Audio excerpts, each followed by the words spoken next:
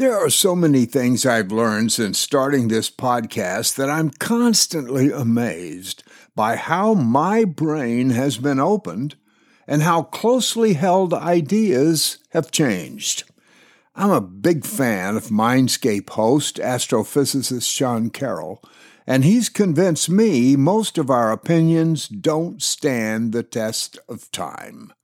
One fact I know that is eternal is that there are people in this world who, by their actions, make all of our lives better.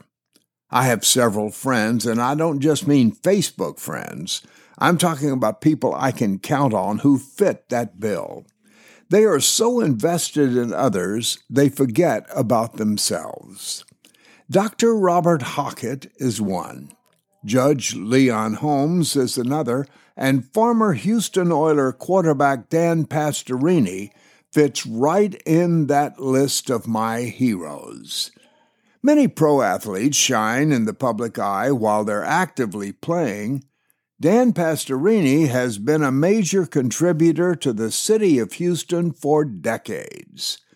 Very soon, I'm going to be very pleased to have Dan live on the podcast, but today I'm going to start off this session with my thoughts on my friend and why I hold him in such high esteem. This is The Last Call with Jim MacKrell. Join us as Jim reveals the inside stories from some of the people who shape music, movies, and television, books, and public opinion. These episodes will give you a first-hand look at the stories behind the headlines, as each guest shares the secrets of their success and the many times they stared failure in the face. Many guests are people just like you. Here now is Jim MacKrell as he issues his last call for today's guest.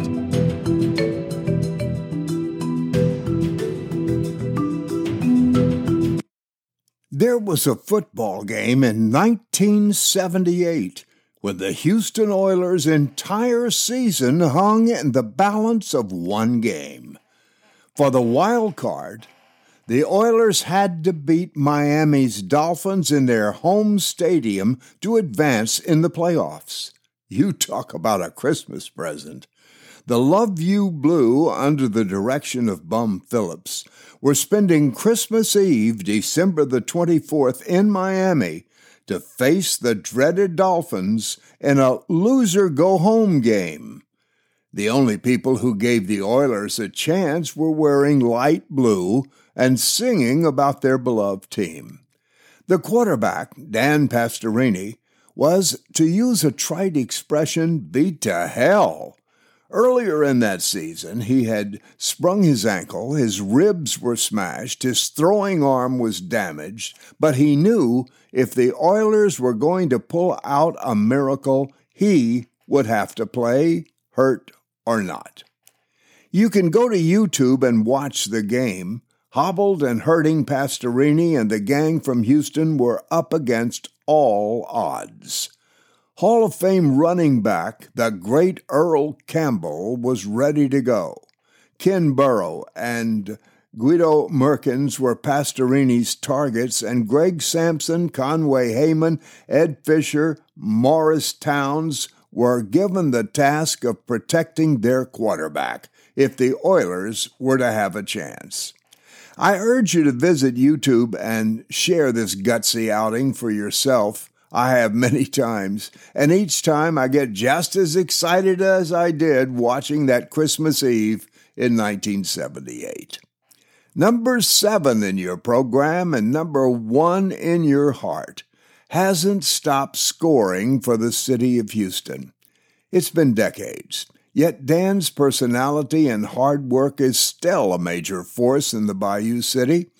For the past years, Dan's celebrity golf tournament has raised millions for one of the most worthwhile projects to help kids through incredibly tough times, no matter what their needs are.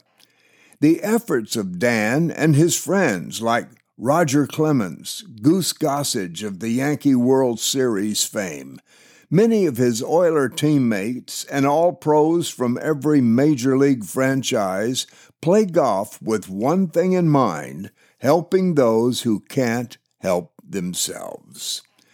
October 29th will be a huge party, as only Houston can throw, followed by the celebs and golfers dedicated to being an angel in deserving kids' lives. As we get closer to the date of October 29th and 30th, I'll be telling you more ways that you can join Dan's team and play one of the most beautiful golf courses in the Houston area. I'll keep you informed as we get closer to the date. I think you'll learn why I hold Dan Pastorini in such high regard.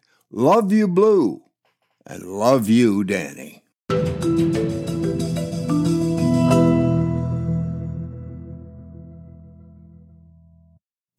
Going from the field of combat of an NFL team like the Houston Oilers, the competition reigns just as deadly in Hollywood over television and movies. And who better to tell us about it than Randy West, my good friend and historian, and he knows the inside stories that make the world, or at least show business, go around. One of his dear friends is a friend of mine, the dear Peter Marshall.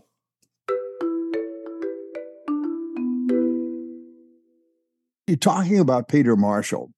Bill Armstrong, who was the announcer on Celebrity Sweepstakes and producer of it, your show. And Peter started together on Hollywood Squares. Right. And when in the later years, just before Bill passed away, he was living at the pool house of Peter Marshall. Peter was taking. Yes, and Bill, unfortunately, had the heart attack and died in Peter's driveway.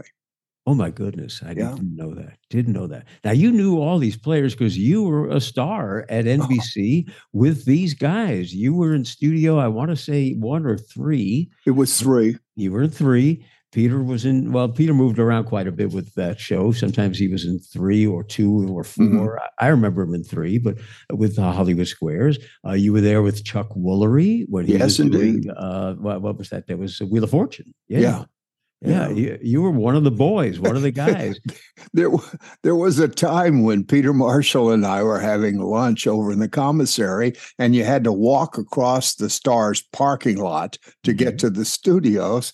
And as we got to the studios, there's Chuck Woolery. He had been doing Wheel of Fortune for maybe a couple of weeks. And he comes out, and Peter looked at him.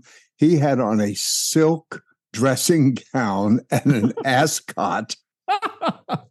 And I couldn't help laughing. And Peter looked at him and said, "Who do you think you are, Basil Rathbone?" But that was Chuck. That was Chuck. Well, Chuck was a country boy from Kentucky. And he came to L.A. to further his singing and songwriting career. Right. He'd had a hit with a song called "Naturally Stoned," and he came here to pursue music. And he met Jonathan Winters in Marie Callender's restaurant, which is kind of a pie shop diner. Sure. And they struck up a conversation. And Jonathan Winters thought he was so charming that he got him on The Tonight Show on one of the nights that Jonathan was booked. Mm-hmm. Hey, I brought a friend with me. Let's bring him out here. And who happened to be watching The Tonight Show that night but Merv Griffin? Merv saw Chuck Woolery and thought, wow, what a charming guy, handsome and funny and glib. And he invited him onto the Merv Griffin show, Merv did. And then took a liking to him. And next thing you know, he's got him hosting Wheel of Fortune. So when you met him a couple of weeks only into Wheel of Fortune, he was so green, brand new to this world. So I could just see him as you describe him in a smoking jacket, lounging jacket with an ascot from Kentucky. There's a wonderful, I'm sorry, Randy, there was a wonderful story that I participated in because Chuck was doing Wheel of Fortune. and I was on a break from Celebrity Sweepstakes. So I went over and stood by the door because Charlie O'Donnell was the announcer. And I love Charlie to dear. And so I'm waiting, and the game played, and it was wonderful, and the person won. Mm-hmm. And so Chuck turned to the lady and said, "And what do you want to buy?" And she said, "Well, Chuck, I'll take that lamp for $5.95." And I don't think she picked anything over $100. And it went on and on. And I'll take the luggage. And it got on and on. And finally, at the end, with this woman, Chuck turned and said, "Well, tell her what she wants, Chuck." Well, the announce took about 8 minutes for him to go through, and they quickly changed the rules so that they didn't have to buy everything. They could say, "And you also add $1,000 or whatever." But I died laughing. Charlie had sweat pouring off. It was a true game show moment, I'll tell you. Oh my God, that's great. But people who may not remember, when you won on Wheel of Fortune at the time, it was a big shopping show. You won so many $1,000 and you could buy this or that or that or this. And each time a contestant picked the prize, Charlie O'Donnell had 3x5 cards. And I'll take the luggage, and he would take the luggage from put it down because he's going to read that one, pull them out of the deck of cards. And normally it would be 3-4 prizes, but if she's picking all these tiny things. Oh my God, it was amazing. There's a half an hour of prizes. Our guests and Jim will be back in a moment. Why did a violently angry Jerry Lewis threaten Joan Rivers' life? TV Inside Out goes behind our screens and behind the scenes. More all-true, fully vetted, direct from the sources stories than any other look behind the scenes ever. TV Inside Out guarantees you'll never watch TV the same way again. Get your copy of TV Inside Out today at BarnesandNoble.com, Amazon.com, or your favorite online bookseller.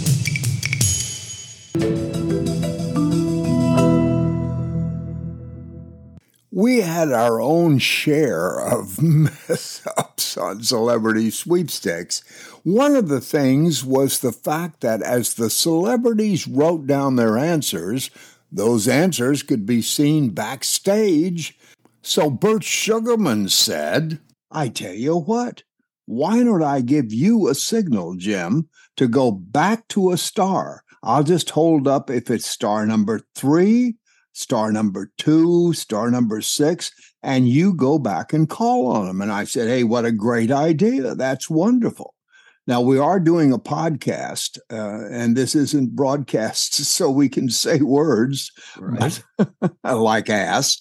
But right away, we were playing the game, and Tina Sinatra was one of our stars. Mm-hmm. And she didn't get called on, and Bert was holding up 3. And I looked up at Tina, and I said, "Tina, I'm interested in what you wrote down." And she said, "You really don't want to know, Jim." I said, "Oh, yeah, I do." And Bert's still back there holding the card up, 3. And I'm going back to Tina, and now almost getting argumentative, like, "Tina, really, here's how we play the game. Jim asks questions and you give answers. And I'm going to ask you one more time, what did you write down?" She said, "Okay, Jim, I wrote down screw you." And you talk about Bob freezing. I didn't know what to do. I looked up, Neil Marshall and Alan Thicke were producing. Uh-huh. I looked up for help. Anybody. The stage manager, Alan, Neil Marshall, Sugarman, all of them were staring at me. I did not know what to do. And finally, I realized that we just go on. So I picked the game up and we finished. Now, when it aired, thanks to Mr. Sugarman, when it aired, I say, "Tina, what did you write down?" And she said, "You don't want to know, Jim." And they edited And then they cut to me looking like I had just been apoplectic.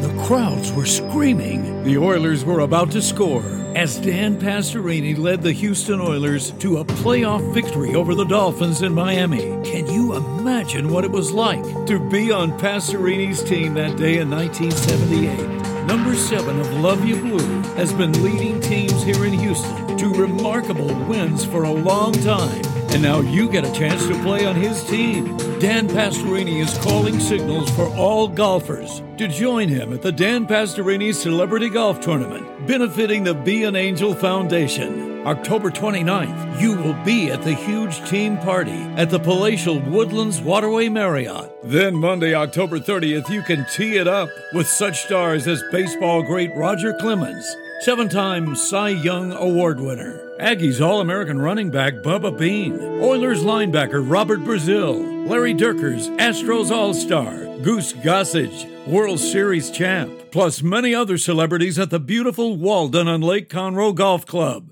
As a player in Dan Pastorini's Celebrity Golf Tourney, benefiting Be an Angel, helping kids with special needs. Call 713-444-3618 to get your place on the All-Star team. Call 713-444-3618 right now to Be an Angel. Dan says it's a weekend you will never forget. That's an all-pro weekend with Dan Pastorini and friends at Walden. He also produced a show that we did at the Hollywood Palace called Hollywood Beauty Sweepstakes. Okay. And we had all of these Beverly Hills, Malibu women dressed in all kinds of attire. Mm-hmm. And our celebrity, the celebrity judge, was Shelley Winters. And so Shelley is sitting there in makeup, and we're about ready to go. And she's sitting there in the makeup chair, getting the mud put on her, as we talk about.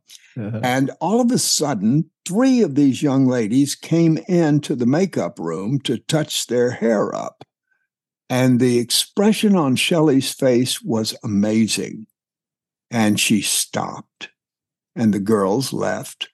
And she looked up at me and she said, "Who was that?" I said, "That's our contestants, Shelley. You have contestants like that?" I said, "Yes." She said, "I'm out of here." And she left. She left. She's gone. And the producer had to, I don't remember who he got, but he had to call people very quickly and have them come down. But Shelley just split, man. She wasn't going to be on with those bikini babes, I guarantee you. And that was my entrance into game shows, which was just amazing. Oh, that's funny. We've never spoken about that. Oh, my gosh. That's good. That's good. And I did a game show with Chuck Barris called The Game Game. Yeah, that's right. You did. And I was sent over by my agent to audition for what he thought was the announcer. Well, the announcer of all of Chuck's shows was Johnny Jacobs. Jacobs. Yep. But I'm over, and Chuck says to me, "Would you like to apply for the host?" And I said, "Sure." Man, I would have applied for a news job in selling newspapers on Sunset and Vine if I could have. But anyway, I said yes. And see, we did run-throughs of Game Game over and over and over. And he said, "Now, let me tell you, do all of this. And if you will, stand by, because at the last minute, I may replace you." And I thought, oh, okay. That's all right with me. You know, I've got a chance. What's going to happen? We were again shooting the first of Game Game at Hollywood Palace, the ABC thing there on Vine. Right. And I'm all dressed up in my little suit and standing backstage, but nobody's told me I was going to host. And Chuck turns, and I had a cup of coffee in my hand, and Chuck turns to me and knocked the coffee out all over my show suit. Oh. And he went, oh, my goodness, we'll get you changed. So they get changed. Nobody still has told me that I was going to do the show. Mm. And so now I'm all changed and I'm standing off stage. And Chuck said, well, good luck. And I said, Chuck, is that goodbye? He said, no, you're hosting. And about that time, Johnny Jacobs said, and here's the star of our show, Jim. And I went, whoa, that's oh, and it was just awful. It was shot out of a cannon right onto the stage. Yeah.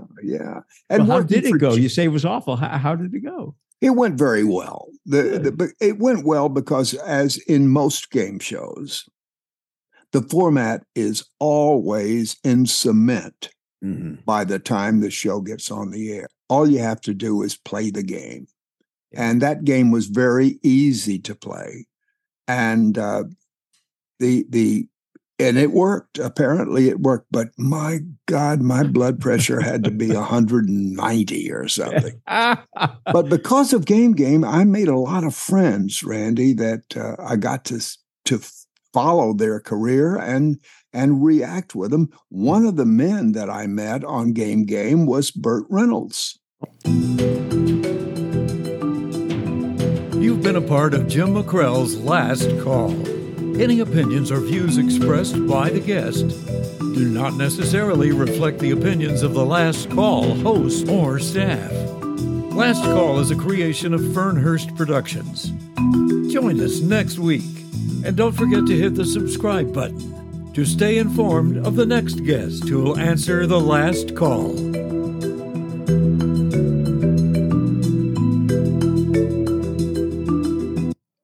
As is my habit, after the show is over, I do a little backstage talk with you.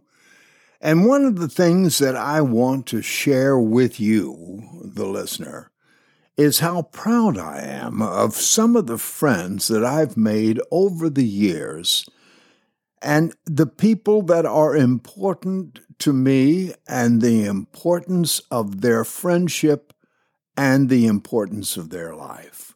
I have a program coming up very shortly with a federal judge, Leon Holmes, and a convicted murderer that will touch your heart.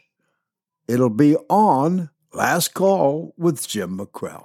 Thanks now for Dan Pastorini and Randy West, who have made this program very memorable for me. Thank you all.